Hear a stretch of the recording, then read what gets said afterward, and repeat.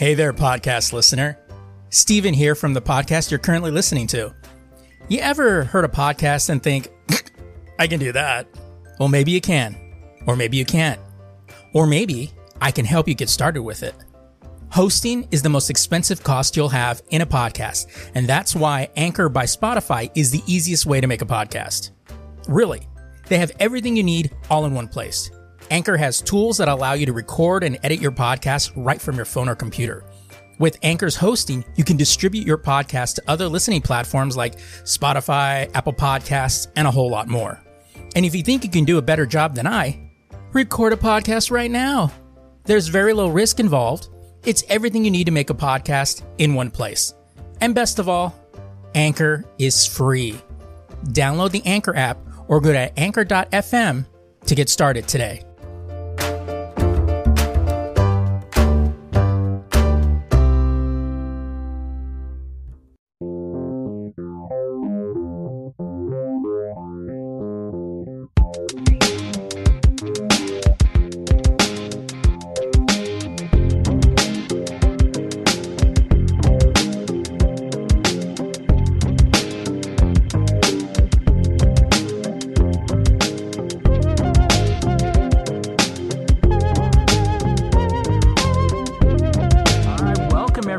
To the Lazy Geeks. I'm Steven Vargas. I'm Adam Riley. Hey there now. So, 2 weeks in a row. Actually, technically, if you think about last week's episode was like 2 hours. So technically we've had 3 episodes. If you think about it, you know? Yeah. So going into this week, I mentioned last week that we were going to have a donation structure, which is similar to Patreon. And, since we don't really have enough fans for Patreon, I figured maybe a bonus structure for people would, to donate would be a possible incentive. So the structure is going to be like this. So if you a donation of $1 or more, you will receive a thank you at the end of the month. Kind of like, yeah, thanks, bud. But for donations of $15 or more, you will be a sponsor. I'll put air quotes over this. For a particular episode. Now, what that means, and I thought this was kind of funny, and this, if you want to do, that's cool. You, the donator, will be able to write your own sponsor ad. So it could be total self-promotion, like for your own blog, business, podcast, or whatever it may be. Adam and I will record it. We'll have a little fun with it, and it just basically that's our sponsor. And, whatever it is, not suitable for work, Patreon, whatever it is. I make these cool edibles. So, I thought, maybe promotion. Hey, you know what? Whatever. We're whores. We'll do it. For donations of $30 or more, you can choose our main story. That's the main topic that we have. We'll give you an honest debate about whatever you want, which is better, DC or Marvel or Star Wars or Star Trek. Is AR Pornhub close to happening? The real hard-hitting questions. Right. Those are the kind of stuff we'll talk about. And then donations of $100 or more, and you can be a co-host for the episode on an episode. And just all you need is just to have access to Skype and be available to record on a Sunday night. So, and also this I was like, what, if you just want to donate, whatever amount, and you don't want any of that, you're just cool with the thank you, that's fine. Just let us know. These are just like little incentives if you want. I thought it might be kind of funny, might be cool. So that's kind of the structure we got. And if things start working well, what have you, maybe we can actually turn it into a Patreon. Because I think earlier today, Adam and I had actually a conversation about a possible show that we could do. So that might be interesting. The wheels are always turning. Oh yeah. Yeah. Especially Adam's, because he's got nothing to do over there. Right. I'm so not busy at all. Nothing. I do have a 3-day weekend though, so I'm excited about that. Oh yeah, that's right. You're off tomorrow. Yeah. Oddly enough, we have 2 Mars stories this week. We do. I'm gonna do the first one because I kind of wrote it as if I was gonna do it. And also because there's a play cue I have to use in here. So a couple of years ago, in fact, it was on a recent Rewind episode last month, Adam and I discussed the plan to send people on a one-way trip to Mars, essentially colonize the red planet and die there. Adam was very upset about this issue, and here's a clip from that episode. They mentioned that this is going to be a one-way trip. Right. Yeah, you're leaving, you're not coming home. I'm still doubting that this will even happen. Oh, yeah. To be completely honest, because it looks like they just slapped it together. And if NASA and the ESA are still working on their plan, I'm sorry. You know, one of them sitting there going, well, we could go to crowdsource it, yeah, some Kickstarter campaign to get to Mars. I don't have much faith in. In the if you want to look for it, it's the Rewind episodes called the Refund Edition. And Adam and I were actually talking about, to put this in context, they were taking applications. It was video submissions, and I had started the conversation asking Adam if he had done his video submission for this Mars project. And we were talking about how this is even going to happen. And and by the way, the conversation gets worse. If you think that's bad, it's like it gets worse when we get to a woman, an Iranian woman who decided she wanted to go to space. And yeah, it gets a lot worse. No, I think that was the episode 2. I went on the Moon versus Mars rant too, and I really laid it out. I'm very passionate for no reason about this topic. That I know what you're talking about, but no, that was another episode. This one here, you were talking basically about the people that were applying are people you really don't want in an enclosed environment. Right. They didn't seem mentally stable enough. Right. in on Earth, in society, yes, that's fine, but not in a tin can in the middle of fucking nowhere. You miss me. That I remember that Iranian chick was crazy, and not because she was Iranian.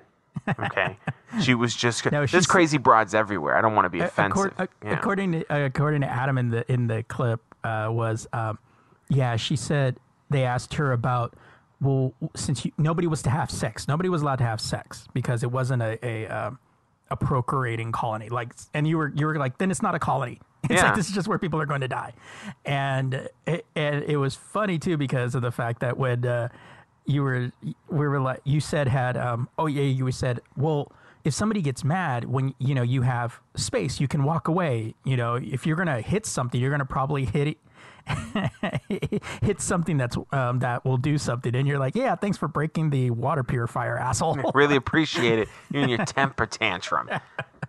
So that was 4 years ago when we talked about Yet again, everything I say is correct. Exactly. Now it's 2019, and the company has finally filed for bankruptcy. Many of Mars One's claims have come under intense scrutiny in the years since its inception. For one, the company initially argued that it had received more than 200,000 applications from people all over the world interested in living on Mars. But an investigation by the publication Matter could not verify that claim. Matter also found that Mars One's process for selecting these candidates was questionable, and given by the people we were talking about, very questionable. Additionally, Mars One did not manufacture any aerospace hardware, but claimed it would fund and purchase all of the equipment necessary for creating a reality TV show that would follow its candidates as it prepared for the mission. Experts have speculated that a mission to Mars could potentially cost hundreds of billions of dollars. And in 2014, 2 graduate students from MIT created a report looking at the feasibility of the Mars One mission, claiming the technology was not mature enough for the plan to work, and it would require way more money and deliveries of spare parts than the mission claimed. So yeah, because I can't even take credit for getting this right, because anyone with an ounce of common sense, it's no, you can take credit for that with that follow up. I do take credit. No, the biggest and I mentioned in the clip NASA and ESA, and I'm not saying that only the government can get it done. No, you need an entity with some fucking power behind it, with the resources and the minds to get it done. Anyway, speaking of broke down, and that's a sad segue, ladies and gentlemen. And Steve knows that I love this little guy. Every time something came on the news, oh, did you hear what Opportunity found? Loved it. I'm going to read this article. It's a little long. I don't give a fuck. We'll stop when I feel we know enough. Okay? NASA's finally saying goodbye to its Opportunity rover on Mars after spending nearly a year trying to reestablish communication with the silent robot. A team of engineers at NASA Jet Propulsion Laboratory, or JPL, sent one final radio command to the rover last night, but did not receive a response. Now, NASA will stop trying to communicate with Opportunity, effectively bringing the rover's 15-year mission. 15 years. Yeah. And, that's...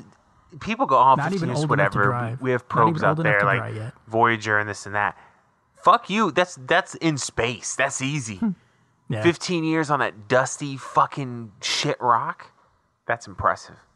That's some Volvo kind of engineering going on up there. I was there yesterday, and I was there with the team as these commands went out into the deep sky. And I learned this morning that we had not heard back. Thomas Zurbuchen, the Associate Director for NASA's Science Mission Directorate, said during a press conference on Wednesday. He later added, "I'm standing here with a sense of deep appreciation and gratitude that I declare the Opportunity mission as complete." Opportunity has been radio silent since June 2018 when a massive dust storm overwhelmed the skies of Mars and blotted out the sun. Global warming? No, I'm just kidding. The storm, one of the thickest NASA's ever seen, made it impossible for Opportunity solar panels to stay powered. As a result, the rover's internal battery drained and Opportunity went into hibernation mode. After the storm passed, the mission team for Opportunity was hopeful that they might be able to wake the rover up again. They figured that once light hit Opportunity solar panels again, it could get enough power to turn on and establish a radio link with Earth. But it's been total silence since June 10th, when the rover sent back its last message that indicated the environment on Mars was incredibly dark and that the bot's battery was nearly depleted. First of all, that's depressing as fuck. The last thing the rover said was, "I can't see and I'm about to die." Yeah.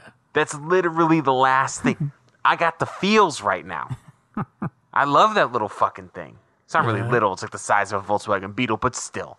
The team has tried every possible method of getting Opportunity to phone home again using NASA's Deep Space Network, an array of massive radio telescopes here on Earth that are used to communicate with spacecraft deep in the solar system. But they've had no luck. One theory is that the dust storm that engulfed Opportunity was so obtrusive that it left a layer of dust on the rover's solar panels, further preventing it from receiving sunlight. NASA was still hopeful, though, as November through January was considered a particularly windy time on Mars. Engineers hoped that a powerful gust might be able to blow off whatever was blocking the panels. Another explanation for the quiet is that the storm messed up Opportunity's internal clock, which confuses the bot about when to go to sleep. So Y2K, basically. They didn't fix for the Y2K button. One of the main reasons why the rover has lasted so long is that NASA puts the vehicle into deep sleep every night. This involves shutting everything off, including the rover's heaters. When the mission first started, the heaters were left on at night, but they were draining all the rover's power.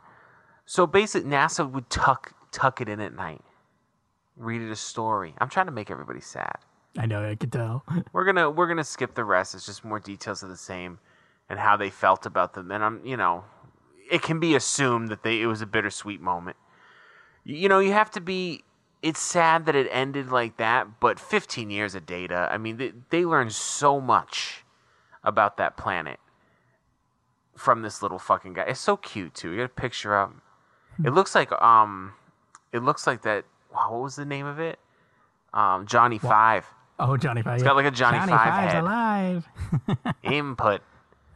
And probably that's what it was. Is the dust covered the pan, and it probably just fucked it up.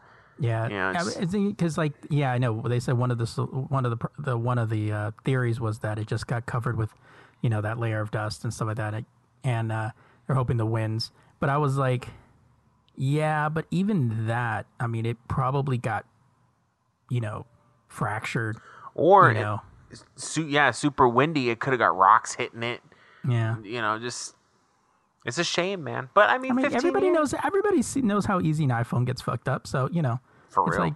like think of that just out there exposed all the time. I mean that, I'm telling you though, this is the little probe that could though, because that thing. We remember we were getting pictures a couple years ago that its wheels were deteriorating, still chugging along. Don't give a fuck. So they definitely know how to make rovers over there at NASA. All I can say to Opportunity is, I'll see you at the crossroads. You won't be lonely. Be lonely. I'm telling you. I salute you, Opportunity. Moving along to something happier. God, it's dark and I'm dying. Oh, I gotta close this window. I can't even look. Good I know. Lord. When I saw that popping up on social media, everybody's like, "Why are they doing this to us? Like, why are you telling us what it said?" Don't tell me it's last moments. I don't want to hear it. So sad. So last episode actually, we were talking about Doom Patrol coming out, and I was like, I'm gonna sign it. It was during the episode. I'm like, oh, DC Universe has a free trial. So I signed up while Steve was talking, and because God forbid he listens to me. Yeah, fuck it, So I still have it, and I have no qualms in paying for it for the time being. Doom Patrol is fucking amazing. Now, just to let everybody know, it's not Netflix, so they don't drop the whole season all at once. It's once a week, like Star Trek and stuff like that, which I prefer. But we don't have to get into it. Who cares? That's another episode. Yeah, we both, Steve and I both saw the first episode of Doom Patrol, and I'm going to tell you like this. I was pleasantly surprised. The acting's phenomenal. The production value is, movie quality. And seeing Brendan Fraser get work makes me happy. I love Brendan Fraser. I need more Brendan Fraser. I love him. Makes me want to go watch The Mummy again. I thought it was kind of funny where he's like... Made the mummy line. Where he made that mummy reference, yeah. Like, so what was it like being buried in a pyramid with your cat? So the cool thing is, and this is something that I hope DC keeps doing, is they're making TV shows about lesser known characters. And they're really expanding on it. And DC has a lot of great characters. They really do. And one of the problems they say that DC has versus Marvel is that their main line of characters, Superman, Batman, Wonder Woman, are not very relatable because they're godlike, which is in a lot of ways is true. Yeah. But that doesn't mean DC doesn't have characters that are average Joes, and they went all the way on the other end of the spectrum. Yeah. Doom Patrol, I think it was mid-'80s when it came out. I might be wrong on that. Grant Morrison run on it. Amazing. And it's about these characters that, yeah, they have powers per se, but they're really fucked up. Like, they're not good people. Some of them are kind of shitty. But they're trying, or their powers are kind of weird, and so the show has Brendan Fraser's Robot Man. So he's more voice acting than anything else. I don't know how much he'll be in the show because there's a lot of flashbacks in the first episode. That fucking smoking hot chick from Orange is the New Black is Crazy Jane, and she's really good at that. And that's something interesting because there's like 61 personalities, and each one of her personalities has a different power. So that's going to be fun. Elastigirl is in it. Oh, yeah. They haven't really explained. You saw how she got her powers. They didn't really explain it.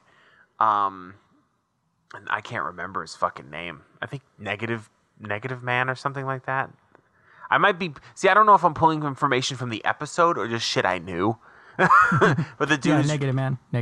Yeah, he's wrapped up in bandages. I'm not going to go into too much detail on that because they didn't really go into too much detail in the episode. Well, one of the things, too, that I thought was interesting is that the actor playing Negative Man, Matt Bomer, he was on this, USA show. This is where he actually got famous, well, not famous, but he got a lot of recognition for, what was it? It was a USA television show, and White Collar, that was it. He's on Oh, the I show. remember that show. Oh, yeah, that Yeah. was him. Yeah, that was him. And then he got on Magic Mike, and then he's done other shows like he was in The Magnificent Seven. He also was in American Horror Story, and a bunch of other ones. And I guess he does an appearance in Titans too. Well, the whole Doom Patrol does. There's an episode where I think they meet. So I was actually kind of surprised. I was like, oh, a guy with actual recognition, like facial recognition, like he's familiar, but he's covered in bandages. Yeah. Not only that, he's also a pretty good-looking dude. Yeah. And usually Hollywood wants to put that front and center. They don't want to cover it up, but his character is covered in bandages. It's just the way it is. And we see flashback scenes of him. I think they gave more background for him and Robot Man than anybody else. Yeah. But really, just such a good show. Like, I'm so excited for the next episode. See, my thing is talking about Brandon Fraser for a minute. When we saw him, in this, and first off, you're seeing him and he's knocking the nanny. Yeah, not a show hilarious. for kids, by the way. Yeah. Oh, yeah, it's definitely not. But what I really liked was the fact that through even though it's just his voice, you still felt shit. It was amazing. Like, he really managed to get you to feel for his character. I think I didn't really realize that until you said something to me, but like Robot Man doesn't emote. Yeah. Like, his mouth literally just up and down. It doesn't actually, he doesn't even do that, I don't think. And he can blink. Yeah. And obviously he can move his arms and shit like that, but it's kind of crazy how much emotion you got out of just the voice. And it's crazy because when you really think about it, these characters really need high level acting. Robot Man and Negative Man, both you can't see their face. Right. So that's a whole thing. Crazy Jane, she switches personalities constantly. And to the point, it was just like effortless. Yeah. Like, the only way you saw it was There was a little visual shimmer effect. that they show.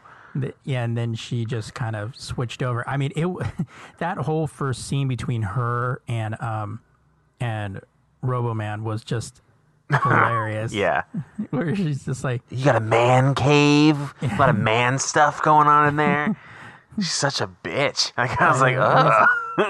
what did he call it? Has anybody ever called you a psycho bitch or Yeah. something like that? Yeah. Like, he checked her like right away. Oh yeah. But it was You grabbed my junk. yeah, liked it. There's a scene in a trailer. It wasn't in that episode where he's Robot Man is was carrying her and put her on a couch, and she goes, "Don't touch me." And then you see her personality change. She goes, "You can touch me." I was like, "Oh." It's one of those shows where there's definitely some more questions that need to be answered. Right. The bad guy is the pilot from Firefly. Yeah, Alan Tudyk. And he is terrified. Here's the funny thing: is he was the narrator of the entire episode, and Being all meta and shit. You know? right. And I love the guy's voice, and he was being super fourth wall breaky. Like, it was great. And then I'm like, this guy's kind of funny, like the villain. And then as soon as you see him, you're like, oh, he ain't funny. Like, it's like some real shit. And I have no idea how these 4 fucking retards are gonna beat that. And that's kind of the allure of the show, is you're just like, how are they even gonna pull that off? Yeah. Yeah, I thought it was. I actually enjoyed it a lot more than I expected to. And then adding Timothy Dalton in their Professor X kind of little character there was. I was just like, wow, they got together like a good crew, So I dug it, and if you're into not mainline, comic book movies or characters and stuff like that, this is actually a good one to get. It's a good one to check out. And I definitely wanted to bring it up too because a lot of the DC movies kind of were lame, and I don't want anyone to be like, I'm not gonna watch this. It's probably just gonna be like movies. It's not. This one episode was better than some of the DC Universe movies.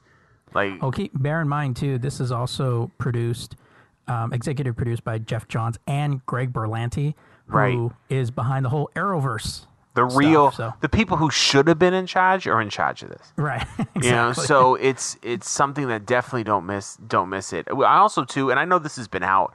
The whole first season's out actually. Is Titans, and I had never watched it because I didn't have DC Universe. Now Titans, I enjoyed it, but that one definitely feels more like a WB, like Arrow kind of show. You know, it's a little melodramatic at times, but I still like it. It was good. I didn't watch anymore because I wanted to talk about the 2 first episodes. But what did you think about that one? I think we kind of agreed.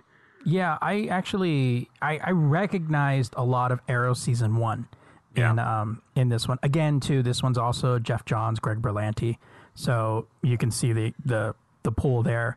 The chick that plays Raven, I thought was probably the standout to me. That whole thing where she, walks into that tent and sees everything that happens with the Flying Graysons and shit. Mm-hmm. I thought was really cool. Her emotions and everything was just like really on point. She was one of the few in this movie that seemed very natural with her character. Robin, he's very much, if you come from like Arrow, he's kind of very Oliver Queenish. He has a stick up his ass. Yeah. Although that scene where he comes down and they're like, "Where's Batman?" And they're looking around they're like, "Where is he?" And they're looking for Batman and they're just like... Well, the funny thing is they were talking about the whole fuck Batman thing and how it was crazy, but when you watch the episode and you get context, it makes sense. Oh yeah, it does. And you're like, okay, whatever. I remember when it was just in the trailer. He said, "Fuck Batman." Everyone was losing their fucking mind. Yeah. Like, you're telling me that how many Batman comics have you read? Because he gets cursed out a lot. Yeah. Like, he annoys people. So it's whatever. But in this, it's basically, he's in context. It's basically saying that because they were supposedly more fearful of Batman, and Robin's basically saying, "You should be afraid of me. Yeah, you right. should be afraid of me." Which was dope. It was a little scene for the audience too, because I've never liked Robin. I always thought he was kind of a bitch. Because in it's kind of the Aquaman thing too. Because a lot of the old shows, he was a silly character. So when the whole "where's Batman" thing, I was laughing. I was like, "Where's Batman at?" Like, I thought it was funny. And then when he beat the shit out of everybody, they kind of was like, "Oh, okay, Robin ain't fucking around out here." Because it kind of gives you, because it is that moment of just basically saying, let's get this out of the way. Yeah, let's just define the character and move the fuck on. Right. And it was definitely, while he's not in the right costume, it was definitely more of a Nightwing than Robin. And that was something interesting. I think Starfire is weird to me. Not for the reason that some people are disliking her. I don't care that she's black. Like, who fucking cares? She's an alien princess. Like, who gives a shit? But I don't remember her being Black Widow. and her storyline is little, like I said, I've only seen the first episode. I wanted to keep it, kind of sync it up with Doom Patrol a little bit for me. I'm not going to continue to do that. But then in the defense of the writers and in defense of the character, she has amnesia from a car accident and she doesn't even know who the fuck she is. Right. So there's obviously some more story to tell. But she is hot though. Yeah. Which I'm fine with that. I was like, okay, is she going to be doing like that, the sexualized stuff they were getting on when they did the reboot? She was always trying to fuck Robin when he was Nightwing. Yeah. But Beast Boy, very brief at the end. Yeah. I thought that was kind of funny. Yeah. I was like, when does Best Buy fucking have an armed security guard in there? I know. It was a little tough. I was like, okay. Right. I was like, oh, okay, come on, let's calm down a little bit. But them flat suits gotta, we gotta protect those Galaxy Notes. The production value was very high. Yeah. How it took place in Detroit. Yeah, we've come out of Gotham, and I think that's very good because it gives them a little breathing room. you know. And when you put a character, and this happens in the comic all the time, when you put a character in Gotham, first of all, the main hero in Gotham constantly tells everybody, "This is my city, fuck off." Right. And the villains are some of the most memorable villains of all time in that one city. And they actually play a little joke in this one where they're like, what happened to his last partner? I probably got gassed by the Joker or something. Right. You're just like, wow. Like, too soon, bro. Yeah. You know? Too soon. But I like that and Detroit is still kind of a shithole. Yeah. Let's be honest. Yeah, I'm not trying to be disrespectful, but there's a lot of crime in Detroit. Right. So he has some work to do. So I'm interested. I'm definitely going to keep watching it. I enjoyed it. I was rooting for the guys. Oh shit, I watched it right after Doom Patrol, and it's a little different of a show. It does take that kind of shift. Right. I think it probably for me, it would probably have been better if I watched Titans first, then Doom Patrol. I agree. I was just about to say that. Yeah. And I think it's because, and I told Steve that, and this is not an insult, but a lot of those WB shows, they're good.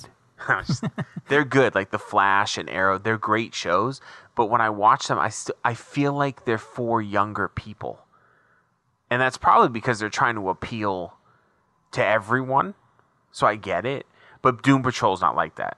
Doom Patrol is a little bit, I don't want to say highbrow, but it's a little bit more cerebral. Like like I was catching a little bit of feels in there, and stuff like that. Like the whole episode I went through, like happiness, excitement, sadness. Like it was really like a roller coaster, and that was something that's a little different from Titans, where it was more of an origin story kind of episode, written in a more traditional way. Like this one's turn, this one's turn, this one's turn. Now they meet. You know what I mean? And that's fine. There's nothing wrong with that. But Doom Patrol is not that way.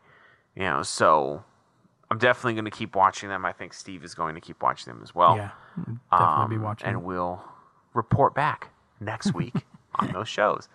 We should just turn this. We should have a section in here called like TV something. Yeah. Television fun time or something stupid like that, and just talk about all the shows we watched. Because we fucking record this on Sundays, right? So we've pretty much, and now that I'm watching television, because there's actual television worth watching. We'll see. We discuss these things off the mic. So we always do. That's right. All right. So heading into headlines, this week, Hulu is making a move out of the Marvel Netflix playbook. It announced that Hulu and Marvel is working on an original adult animation series partnership based on a few Marvel properties. Marvel's MODOK, or MODOK, Marvel's Hit Monkey, Marvel's Tigra and Dazzler show, and of course, Marvel's Howard the Duck. Yes. Like the original Netflix counterpart, these 4 shows will culminate in a special, Marvel's The Offenders. Listen. Howard the Duck is Marvel's greatest character. Kevin Smith is doing that one. Fuck yes. That's going to be fucking That's going to be balls, so meta. Dude. It's going to be so meta. It's going to be so good. I love Howard the Duck. Here's the true reason. And I'm not talking about the movie. I like the movie because it's dumb. But Howard the Duck, the character. He's a great character. He's a great character, and I think the movie cheapened the character. I own one omnibus, and it's Howard the Duck. It's $100 book. I got it as a gift, but still. When Howard the Duck came out, the social commentary was deep. Like, it was just constant. And I think it's hard for me to remember because I wasn't there, but the presidency was an issue at that time. So there was a whole run where he was become like Howard for president and shit. And it's just tough. And he's talking to God at one point. And he went to heaven and hell and all this other shit. But the cool thing is he's like this fucking detective usually. Like he's a private eye or something. Yeah. And I'm like, what the fuck? This dude's the greatest ever. And he gets no shine because of that fucking movie. Thanks, George Lucas. Well, in the newer comic that they did of him, they fucking brought in, what's her name? A comic book version of Leah Thompson, who was in the Howard the Duck movie. That was fucking great. All right, take us back to Gotham. Take us back To a simpler time. This article is written by our very own Stephen Fargan. Much to the delight of the internet, Ben Affleck has officially revealed that he is no longer Batman. Not to the delight of me. No, delight of the internet, because everybody's been talking this as almost fact for for a long time. The internet has been swirling this rumor within hours of the announcement that he would be playing Batman in Batman vs. Superman: Dawn of Justice. The announcement came during his conversation with Jimmy Kimmel on his late night talk show. If you cannot listen nor want to watch the clip below, Affleck had this to say simply. I tried to direct a version of it and worked with a really good screenwriter, but just kind of couldn't come up with a version. Couldn't crack it. So I thought it was time to let someone else take a shot at it, and they got some really good people. Affleck's involvement in bringing the Batman to the big screen was cloudy at best. Shortly after the release of Justice League, Affleck had announced that he was going back into rehab, which put the future of the movie in doubt. Afterwards, Affleck and Jeff Johns had reportedly put together a script, but it was shortly afterwards that Matt Reeves was brought on board to see what he could do with the story. While some sites will say that Affleck was officially confirmed to be out when the Batman was given a release date of June 25th, 2021, that is plain wrong. Deadline broke the official release date of the new movie, but Warner Brothers did not officially announce Affleck was no longer a part of it, hence the announcement last night. The original piece added the words "we hear" before saying that he would no longer be Batman, which seems to be the direction of the entire DC cinematic universe, which is true. Ben Affleck, unlike his last turn as a superhero, was very good in the Bruce Wayne role. Obviously, Steve is talking about that horrendous Daredevil movie. That movie was disrespectful. Like Voldemort in the Harry Potter movies, you don't say its name. People have asked me, what did you think? Someone asked me one time, if you could sum up the Daredevil movie in one word, what would it be? I said disrespectful. Like to a character like that wasn't right. He was very much the mold of Wayne and his alter ego. Personally, I hate to see that he will no longer be a part of the universe. Although, if they do a direct adaptation of The Dark Knight Returns, I think Affleck is perfect for that role. I agree with that. However, I honestly think they're going to reboot it and get younger characters in there, which is they should have done in the first place. I mean, this goes back to when you and I discussed Affleck taking on Bruce Wayne. It's like, why are we doing an older Batman to begin with? Like, why are we doing... When you have a young Flash. Right. Like, nothing was syncing up. Yeah.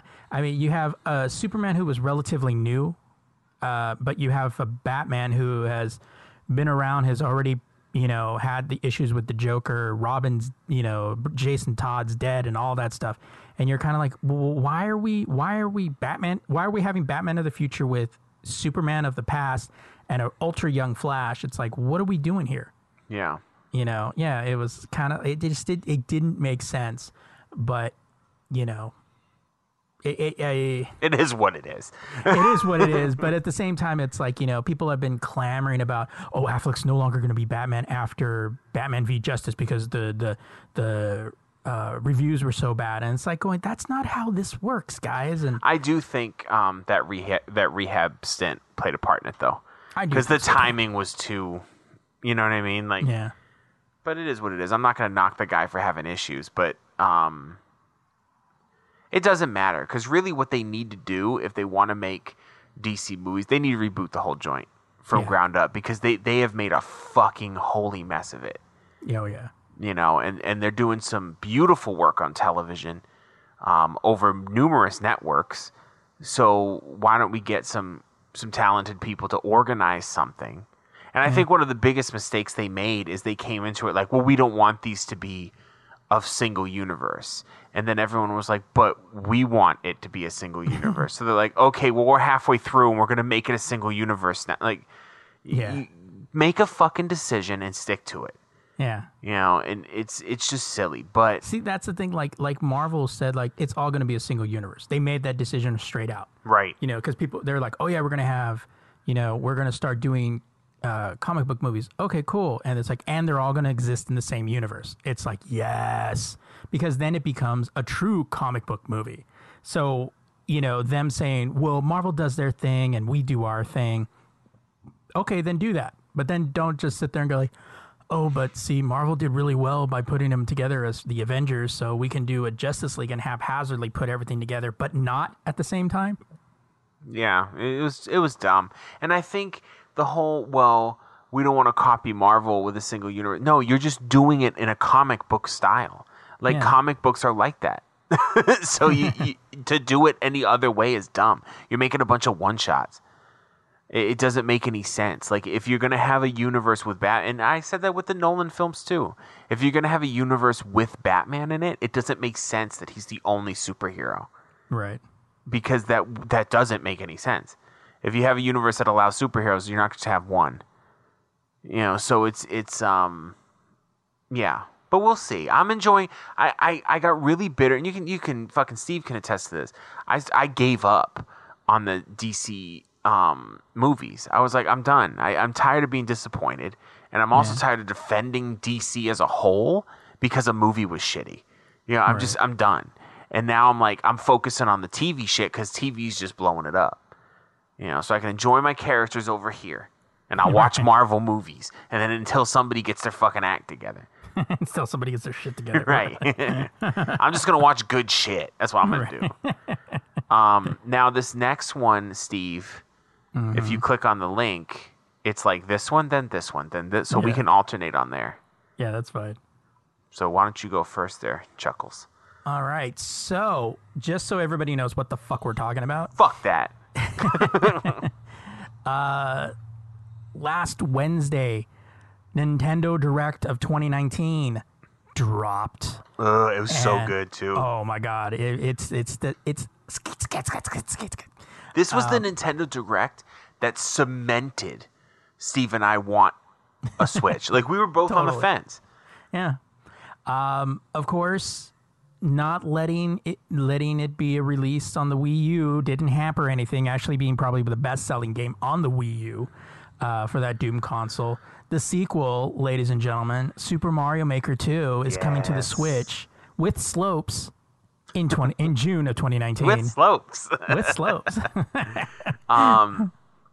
Really looking forward to this. A lot of people were complaining, oh, it just looks like a port. And I'm like, no, they're adding stuff to it, but the nature of the game, it's not going to look much different.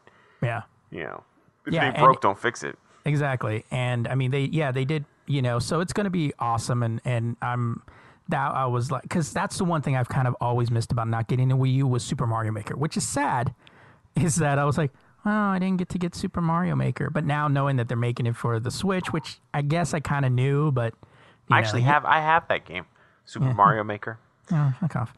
Well, you know, I'm the shit, so whatever. So Anyways, now it's cool to know that that's coming out.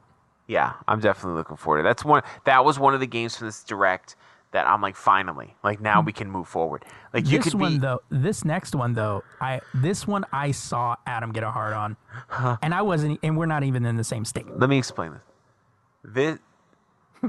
I'm just gonna call it The Legend of Zelda: Link's Awakening is getting remade for the Switch. Let me explain something to everybody. The Legend of Zelda: Link's Awakening is my second favorite Zelda game. First being Link to the Past because it is officially the greatest Zelda game ever made.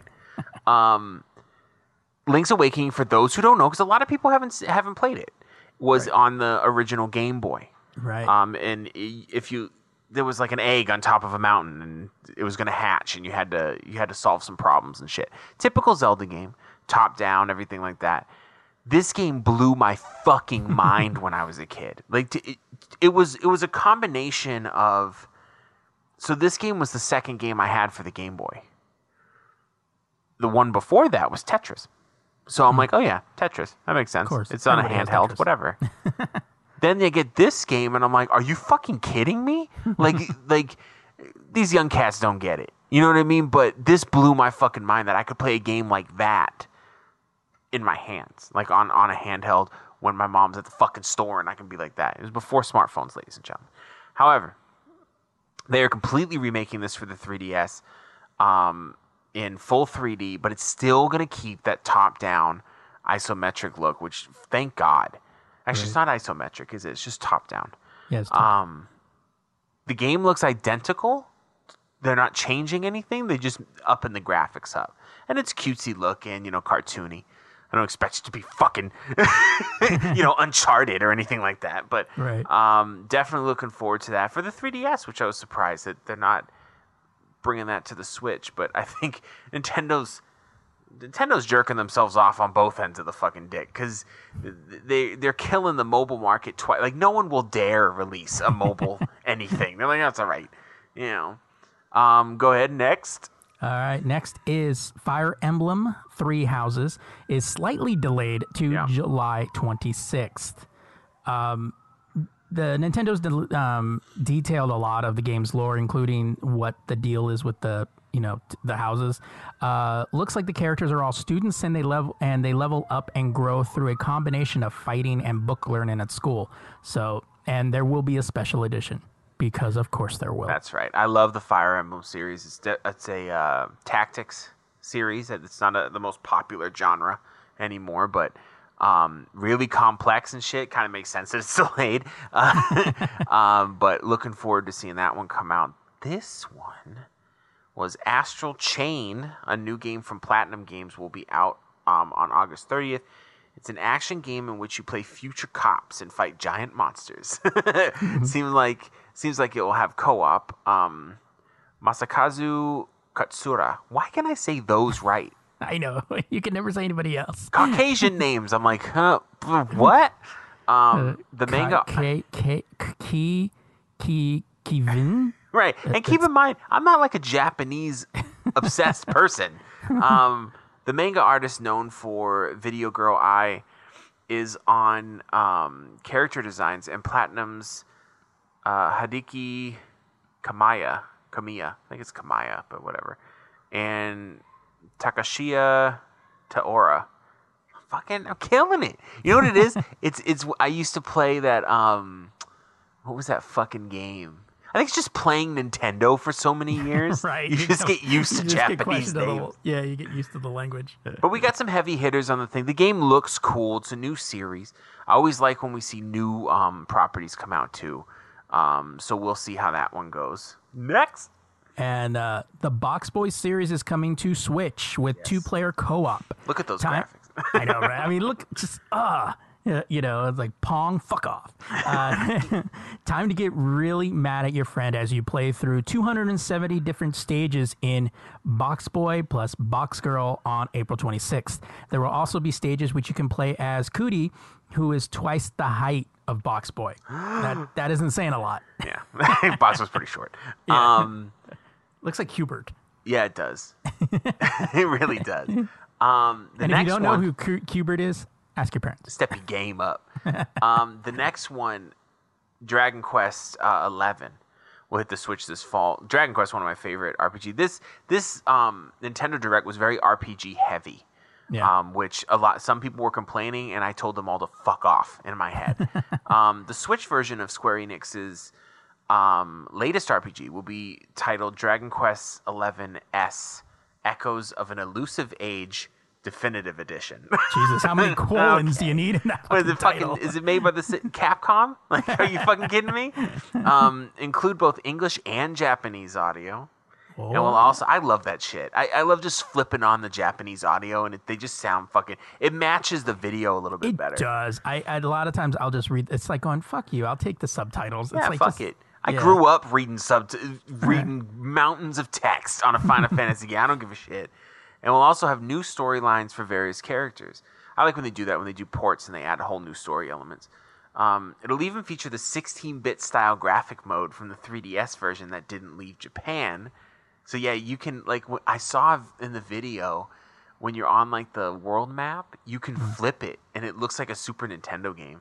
Nice. And I was like, that's fucking sexy. Nintendo promised more new information on the Switch version in the future. And lots of things dropping on their eShop. First, there's Tetris 99. People are freaking out about this I know game, people are dude. going fucking bonkers over this. You can play Tetris and attack people. Yeah, it's an exclusive for the Switch, which is perfect because Nice. that's why. If you remember, you can play this battle royale Tetris game in which 99 players start, but only one remains, for free starting last week. Can't believe they found out a way to make a battle mode I know, for Tetris of of all Tetris, things. but people are freaking out about it. Tetris All over is Reddit. so Tetris is so fucking accessible. Yeah. Like anybody Everyone plays it. likes Tetris. I mean, when I had it on the PS2, I would go visit my sister in Modesto, and I took my PlayStation 2 up there, and I took Tetris because I was like, oh yeah, everybody likes to play Tetris. Oh my God, I've never seen a family fall apart so quickly as when you're sitting there playing Tetris. And then when I went up the next time, they're like, "Are you going to bring Tetris again?" And I was like, "I don't know if I really want to see the family splinter so bad again." Well, I saw a meme. It said, as soon as Tetris 99 came out, you saw a lot of like gamers from the 80s and 90s crack their knuckles and fucking destroy these motherfuckers in matches. Remember those hand grips where you would squeeze to straighten it up? You see people like, oh shit, busting it out, dusting it off. Like, I've been training my entire life for this. Like, oh shit. Shit is about to get real. Another one that's I also have this on the Wii U, and it's a cute little game, and I love it kind of reminds me of an old NES game called Fire and Ice. I don't know if anyone even fucking knows what I'm talking about. Stop making up games, Adam. Right. Captain Toad Treasure Tracker for Switch will get a free update today that adds 2-player co-op to each of the game's courses. There will also be 18 new challenges and 5 new courses via paid DLC starting today, or whenever, fucking a couple days ago. Last Wednesday. You can order the package called Special Episode Yeah, you can. now and get the first course with the rest delivered on March 4th. It's kind of like a Game Pass, Yeah. A digital bundle will hit eShop today containing the whole game and DLC access. See, that's the thing is like, now they're getting like, okay, this is what we can do. We can port all of these games and drop all these expansions of, older games and stuff like that, and just kind of give it that portability, but also multiplayer. Right. So then you can actually start playing with people like you used to do with the fucking Nintendo. Well, the greatest thing is the greatest thing for the Switch is the Wii U was a failure. Because the Wii U has some amazing fucking games on it that nobody played. So now they can just be like, hey, look at this game. And everyone's like, oh my god, this is the shit. Like Mario Maker, a lot of people have watched videos of it, but not a lot of people have played it because we didn't have a Wii U. Right. And honestly, that game is no joke, dude. Like I was playing it and I was like, you need to be creative to make these. All right. This game I've been intrigued when I saw it at E3. Yeah. Daemon X Machina, a mecha combat game shown at E3, will get a, quote, prototype missions, end quote, demo today, with the full game coming this summer. The game is still in development, so developers are looking for feedback. Play the demo and you might get a survey looking for your thoughts. That's awesome. Yeah, I saw this when they just did graphics look clean. Yeah, it just looked fucking amazing. I was like going, oh, what's that? Yoshi's Crafted World, coming March 29th, will have a demo today. It will include adorable costumes that are just Yoshi wearing a cardboard box. Because Nintendo. This is definitely a game. The Yoshi games are simplistic, great for kids, but they're also fun for adults to play. They're like some of the most accessible fucking games. Oh yeah. My daughter loves I had Yoshi something on like a Game Boy, and she was playing the shit out of it. Final Fantasy IX will also come to the eShop with Final Fantasy 7. I would like 5, 6, 7. 7 close behind on March 26th. No word on the other Final Fantasies that are being ported to the Switch. I'm more excited about 9 than I am 7. And I love 7, but 9 has always been my favorite Final Fantasy. Nice. It's just, it was so great because they were doing that steampunk shit. And then 9 was like, fuck it, fantasy. It was like the last one they did that was just pure fantasy.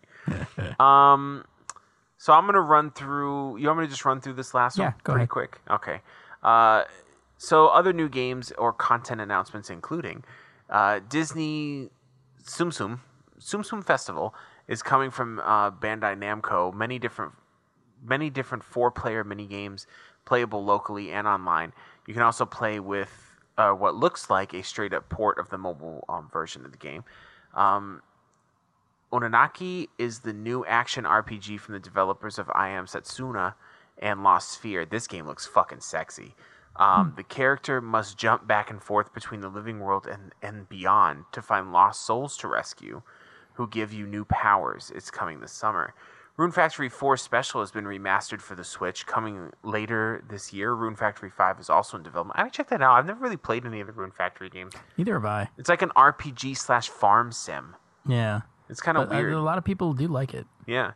Starlink Battle for Atlas. I fucked it up. Is getting more Star Fox related content in its spring update. Do a barrel roll. You'll be able to play as Falco, Peppy, and Slippy and take on the members of Star Wolf in the new battle in April. The trailer was kind of dope. No.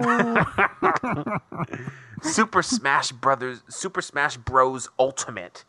We'll get a version 3.0 update this spring. No details on what it'll include. The DLC character Joker from Persona is coming in April. That is not Batman's Joker.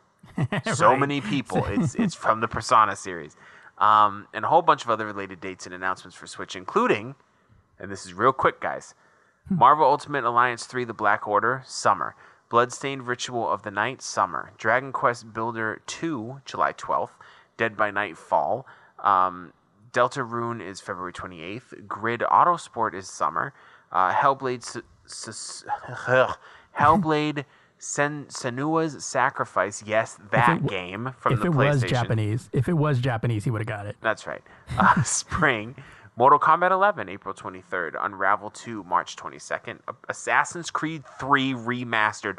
The greatest Assassin's Creed game ever made. When I May heard 21st. When I heard it was being remade for the Switch, PlayStation 4, and Xbox One, I was just like, oh my god. I have bought that game 4 times, and I will buy it a 5th time.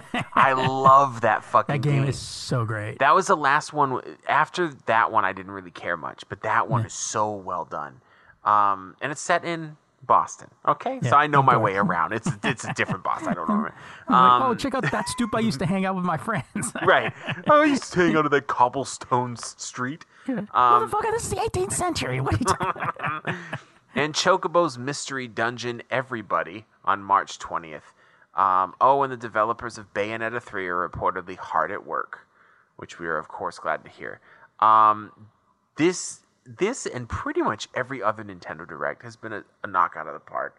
I can't help. At this point, I feel foolish and like I'm disrespecting Nintendo by not having a Switch. Like, they're putting out some of the hottest fucking content. Like, Sony was number one, and they're like, I'm just going to ride off into the sunset. I saw some videos said Sony was poised to ride off into the sunset dressed with the bloody remains of the Xbox One. But then Nintendo came in from behind. Like, it's so amazing what they're doing. And they're proving what they've always tried to prove, that it's not all graphics. Like, gameplay and just quality of what you're putting out is definitely the main selling point here. And I am fucking excited. I'm going to trade in my Wii U. I was talking to Steve about it. Yeah. Because my Wii U, and I have a grip of games and controllers, I'll get like $200. So fuck it. I'll just get rid of it. It doesn't matter. They're pointing all the fucking games over anyway. I know, right? And I never, and at first I didn't want to, but I haven't played it in like 6 months. Like, it just sits there. Yeah, that's usually how it goes. Yeah. Switch. Brought to you by Switch. My life is brought to you by Switch. Yeah, right. So our main story for this week, it's a bit Trek. So I was listening to another podcast, a Star Trek podcast called Priority One, and they brought up a question that I thought was kind of interesting, but their discussion kind of went off the rails, as it usually does. Right. Not knocking the podcast because it's a cool podcast. They talk about everything, Trek related. But sometimes it goes off the rails like we go off the rails. Yeah, it's that kind of thing, Yeah. Not where you're like going, oh, stop, but it's kind of like, oh wow, that conversation devolved quickly. But I still listen to them, so it's just whatever. But they brought up a question about how the latest Star Trek movie, Star Trek 4, was put on the shelf. The director left to take on another project. Negotiations between Chris Pine and Chris Helmsworth broke down. So there is no official release date for it. And but shows like the show like Discovery, and then they're building up the TV universe so much, and even when you look at the last 5 episodes of this season of Discovery, or even the last few episodes of last season, Discovery's huge, very cinematic. Right. And the big question becomes, the Star Trek television shows are becoming more like the movies, in which case the movies may not actually be relevant anymore.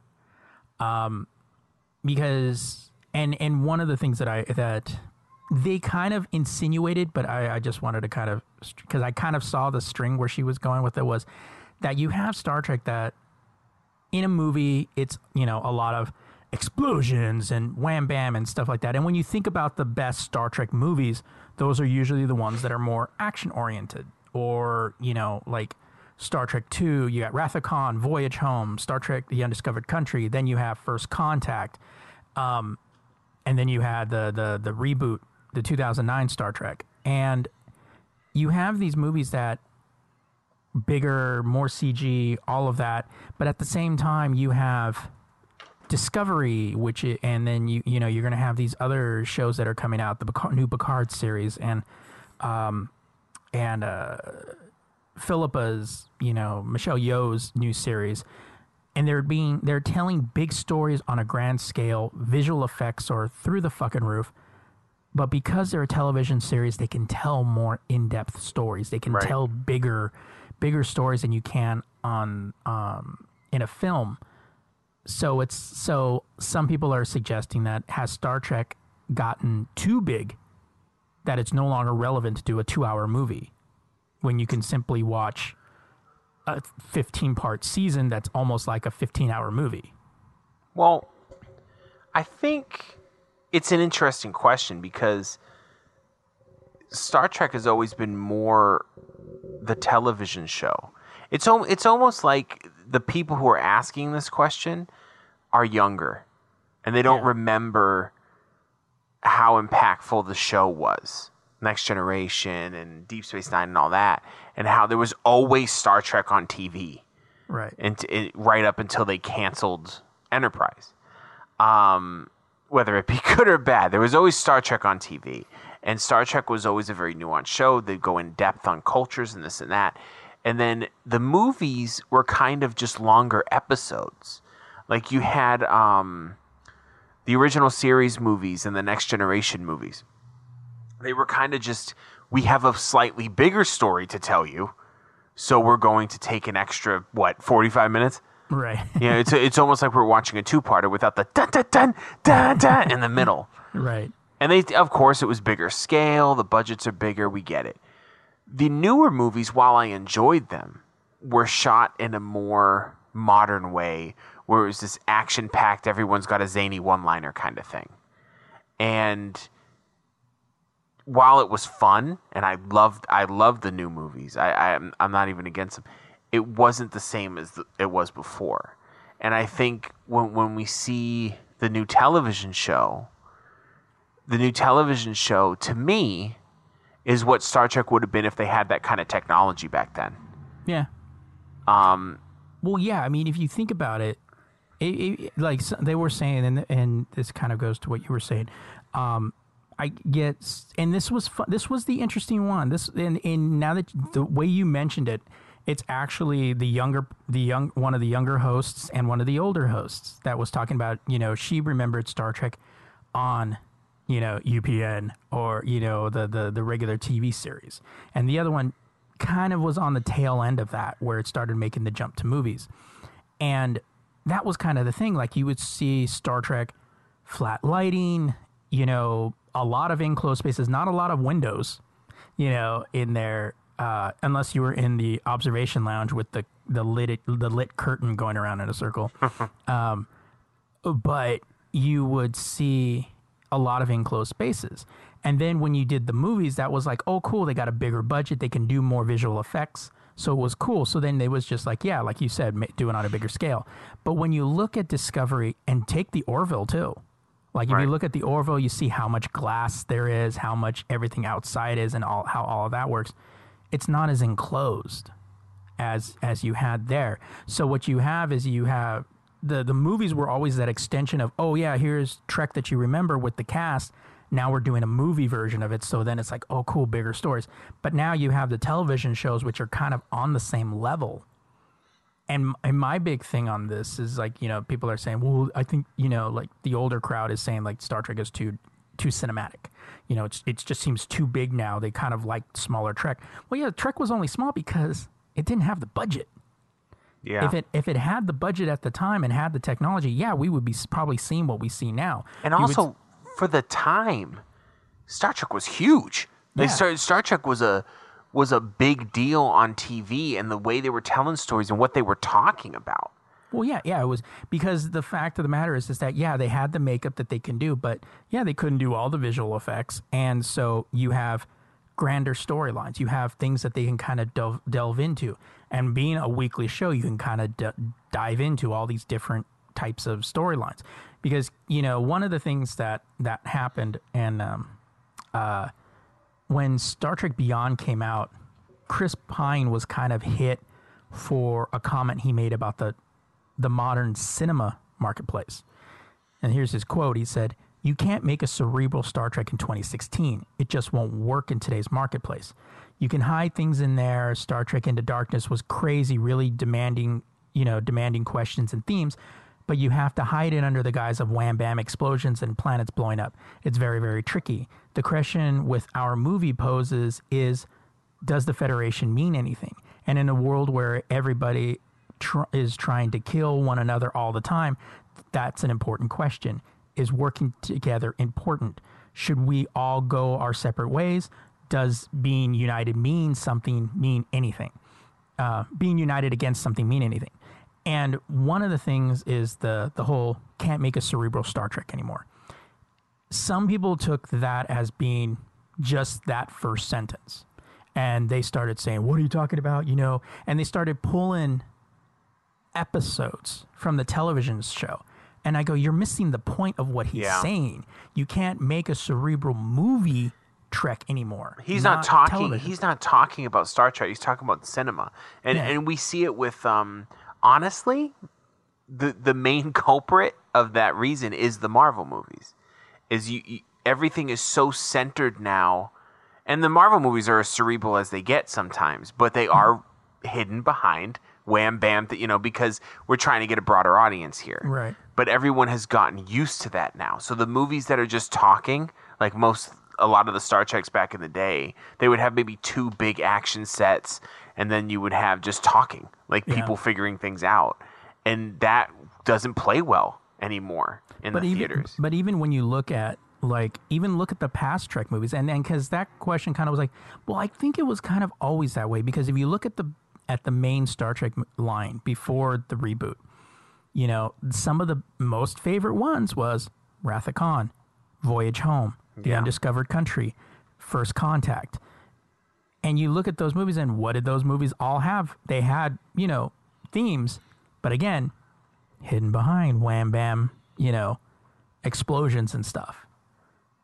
So, and that's storytelling before movies were invented. Right. You know what I mean? Like, you have a lot of the Shakespearean plays shit.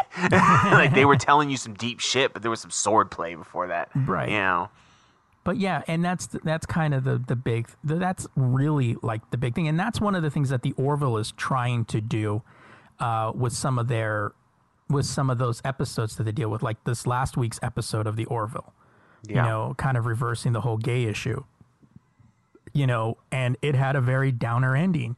That's kind of the way sci-fi is supposed to work. It's supposed to take, cultural issues of the day and then hide them behind this, sci-fi-esque, so then people can understand it and it's more accepting of it rather than being preached to. Right. But, when you're dealing with Trek and the way all of this is going, you're dealing with grander themes, mysteries. It's evolving to the market, because back in the day, and Enterprise kind of did this towards the end, but it was very episodic. Like we were talking about, the best of both worlds before the show, and how there was never a follow-up. You never saw them dealing with PTSD. Oh, because you were talking about Ash. Yeah. Because he was dealing with PTSD and all of this stuff in season 1. And now you have him coming off as, being kind of damaged. And everybody's like, well, that's not Star Trek. People don't have that. It's like, well, you had Picard dealing with it after the Borg episode, but that was after fighting with the producers to do an episode that actually dealt with the aftermath. I think these issues, too, are not really a Star Trek thing. It's just how TV was in the 80s and 90s. Yeah. They didn't really show... Unless you were a soap opera. Right. They didn't really show people with real issues, usually. It was very cut and paste. Also, and I was talking to Steve about this, too, is that a lot of times they say, oh, this new Star Trek's in a more grander scale, blah, blah, blah. A lot of that is just shooting techniques. Like in the 90s when they were shooting all the Star Treks, the camera work was pretty similar to any other show. And now you watch a cop drama now and it's cameras chasing people around.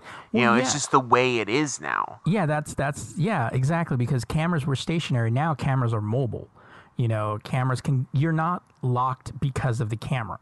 You can do anything. You could make it look like you're a member of the crew in a shot. You could pan in from the top. You could fly a fucking drone and get the sky's the fucking limit for cameras. Prime example. If you take one of the best Star Trek episodes of the Next Gen, and you take Best of Both Worlds, and which is usually most people's favorite of the original series, of the Next Gen series, and then you just look at the episode that we just had of Discovery, where it's in between, oh my God, what's that called? Where was this mycelial network? Yeah, right. Halfway in the mycelial network and halfway in real space. You can never do that in a traditional episode. I mean, just the visual effects alone, and that was just last week's episode. Yeah. And the week before that, you had, was it the week before that you had that planet that was dying, and Saru, Yeah. And then the whole thing with the universal translators. That's just 2 weeks of the show. And I think you're onto something here, is that a lot of people are saying it's too big now. It's because every episode feels like the season finale. Right. Because it's so... But a lot that... I have to go back to the main point, is that that's not because Star Trek has changed. Technology is cheaper and better now. Mm-hmm. The way they film, every show is like that now. Unless it's a comedy sitcom. Those don't change. But if you have... Even they're kind of more grand, if you really think about it. But all these other shows are the same way. That there's so much TV on now that they have to do something. They can't just come out with a run-of-the-mill show and expect everybody to watch it. Exactly, because you have Trek, and it's like Trek is going to follow the mold of everything else. Because look, I mean, you have Walking Dead, Game of Thrones, shows on a scale. Right. These are shows you would not have seen 15, 20 years ago. And it's just like, that's just kind of how the marketplace is. Well, I was reading an article today, actually, where they were saying that the new Star Trek Discovery is bringing a lot of young people who were never Star Trek fans into the fold, and they're really enjoying it. And that had me thinking, the people who made Discovery kind of had a job to do, in a sense that Star Trek had been off TV for long enough that there was an entire generation of people that probably haven't watched it. Yeah, very true. And they can't just rest on you already like Star Trek, here's more of it. That was the 90s. Yeah, you knew Trek, so it's like you had just expanding in the 90s, man, they had a built-in fucking fan base. They could have did anything. We would have watched it anyway. You know what I Right. mean? But I mean, we watched Voyager. You know what I mean? Yeah, we So did. now we have these people, and it's to me it's interesting and kind of exciting because I'm the old fan now. This is the first time that I'm the old fan, and now I'm talking to new fans, and there's a difference there because our first experiences are different. It's almost like Doctor Who, like who's your doctor, like that Right. kind of shit. You know, they only know the Discovery crew Yeah. and maybe vague things they've heard about Next Generation, or watched it on Netflix and then was like, oh, this Right. is dumb. And then, or this right, is because it was boring. old, it was dated, they didn't want to watch it. You know, so now it's almost crazy to me that the first ship these people are into is not called Enterprise. That's weird to me. You know what I mean? Yeah. But But as it is somebody what it said, is. but as somebody said on Twitter the other day, you have Pike, you have Spock, you have Number One. It's 10 years before Kirk takes over. Why can't we have a new Enterprise series we could. with Pike behind the? And I'm telling you, in the they chair? got big plans. They got this Picard series coming out. They got the animated series. I'm actually really excited for I the can't wait for animated that series. that animated series. I keep thinking about Lower Decks, and it's just like going, oh, that would be so awesome. I'm Like, excited for that for two reasons. One, you can do a lot more with animation because obviously it's cheaper. And two, I think my kids will be a little bit more into it. Yeah. And that's exciting to me. Like my kids have watched Discovery with me, but they don't know what's going on. Like you have to watch it from the beginning, and even then it's confusing. Like because it's not confusing to me. It's not confusing to Steve. We know who the Klingons are. We know the tension. We know all that shit. But they're like, who are they? Why don't they like us? What's going on? Like they were just confused, and it was so many questions that they hit a point of like diminishing return. It was like, okay, Right. yeah, whatever. But I'm excited for that. What was another show? I don't think they've announced any other ones. There was supposed to be a con show, but I'm not sure if that's still going. But there was also the Captain Philippa. She's getting her own. She's that's getting her true own too. spin-off. She's getting the Spin-off, Section 31 show, which Yeah. will be fucking intense. which I'm ready for. And can I get schematics to the ship, please? It's still bugging me. Even the latest episode, we were seeing it doing some work. I was Dude, like, when fuck, they- this little ship is so cool. Dude, when the Admiral came back and was talking to Pike and the other guy, and she's like, "Oh, cut this manlier than thou shit." I was just Yeah, like, that was cool. The bridge of that ship makes it look like there's no command structure. yeah, It's really weird. It's an interesting bridge layout. It reminds me of this is probably dumb, but I don't know why it reminded me of the scimitar. The scimitar from Nemesis oh yeah. kind of has that rounded Yeah, I two kind of see what you're levels, saying. you know? Yeah. Although there was defined where the captain sat, the scimitar. Well, because it's Romulan, so yeah, right. naturally. But I really like Star Trek, the new one, the old one. I like it all, and I think sometimes we have to. We love a story or something so much that if you see anything that might go against the grain, you instantly go, "Fuck you!" You know, that's trash. You know, but we can't do that. You know, you gotta kind of grow past that shit. You know, because they can't keep telling Star Trek the way it was told in 1988 or 1960 something. They can't do it. Well, I mean, even if you think about it, Next Generation told stories different from 60. And it got plenty of fucking backlash for it too. Yeah, exactly. So, it's one of those where it's like, you know what? Everything evolves. And in the end, it's a business. You know, if it's like, oh, people like bigger stories and stuff like that, it's true. Because to be honest, I think like as a kid, I was like, if I could imagine stories that look like this back then, it'd just be like, oh God. my God, you know? You know what's funny is the episodes we're watching are almost on the level of spectacle to the books. Yeah. Because the books, your brain is the one that's making it up. So those stories used to get crazy. You know, and it's I forgot what I was kind of just gonna say, but I don't know. I just think just having Star Trek be a big deal again is enough for me. Yeah. Because I fucking love Star Trek. It was so funny because for a while I was only watching Star Trek and the Orville. So the joke in the office when everybody was talking about shows is that Adam only watches Star Trek and Star Trek Light. And I was like, less calories, but still bold flavor. Okay. Yeah, I need to watch something that isn't sci-fi. Right, exactly. I need to branch out a little bit. So, all right. Well, as we do every week, we wind down the show with something a little like, what the actual fuck? So, this week's wife of the White House communications chief is a special kind of stupid. On Wednesday of last week, Darla Shine took to Twitter, as one does, to denounce vaccines in a series of tweets. She referenced CNN's coverage of the measles outbreaks across the country. She tagged them as fake and hysteria. In fact, she doubled down on the anti-vaxxer rant, claiming that baby boomers had contracted the measles when they were younger and that childhood diseases keep people healthy. Quote, "Bring back our childhood diseases. They keep you healthy and fight cancer," she added in a tweet. Quote, "I had the measles, mumps, chickenpox as a child, and so did every kid I knew. Sadly, my kids had MMRs, so they will never have the lifelong natural immunity I have," she tweeted. Currently, the Center for Disease Control and Prevention reports that 101 cases of measles have been confirmed in 10 states across the country. There were 376 confirmed cases last year. The CDC said the measles occur in the U.S. because international travelers contract the disease abroad and bring it into this country, and outbreaks occur in communities where residents are unvaccinated.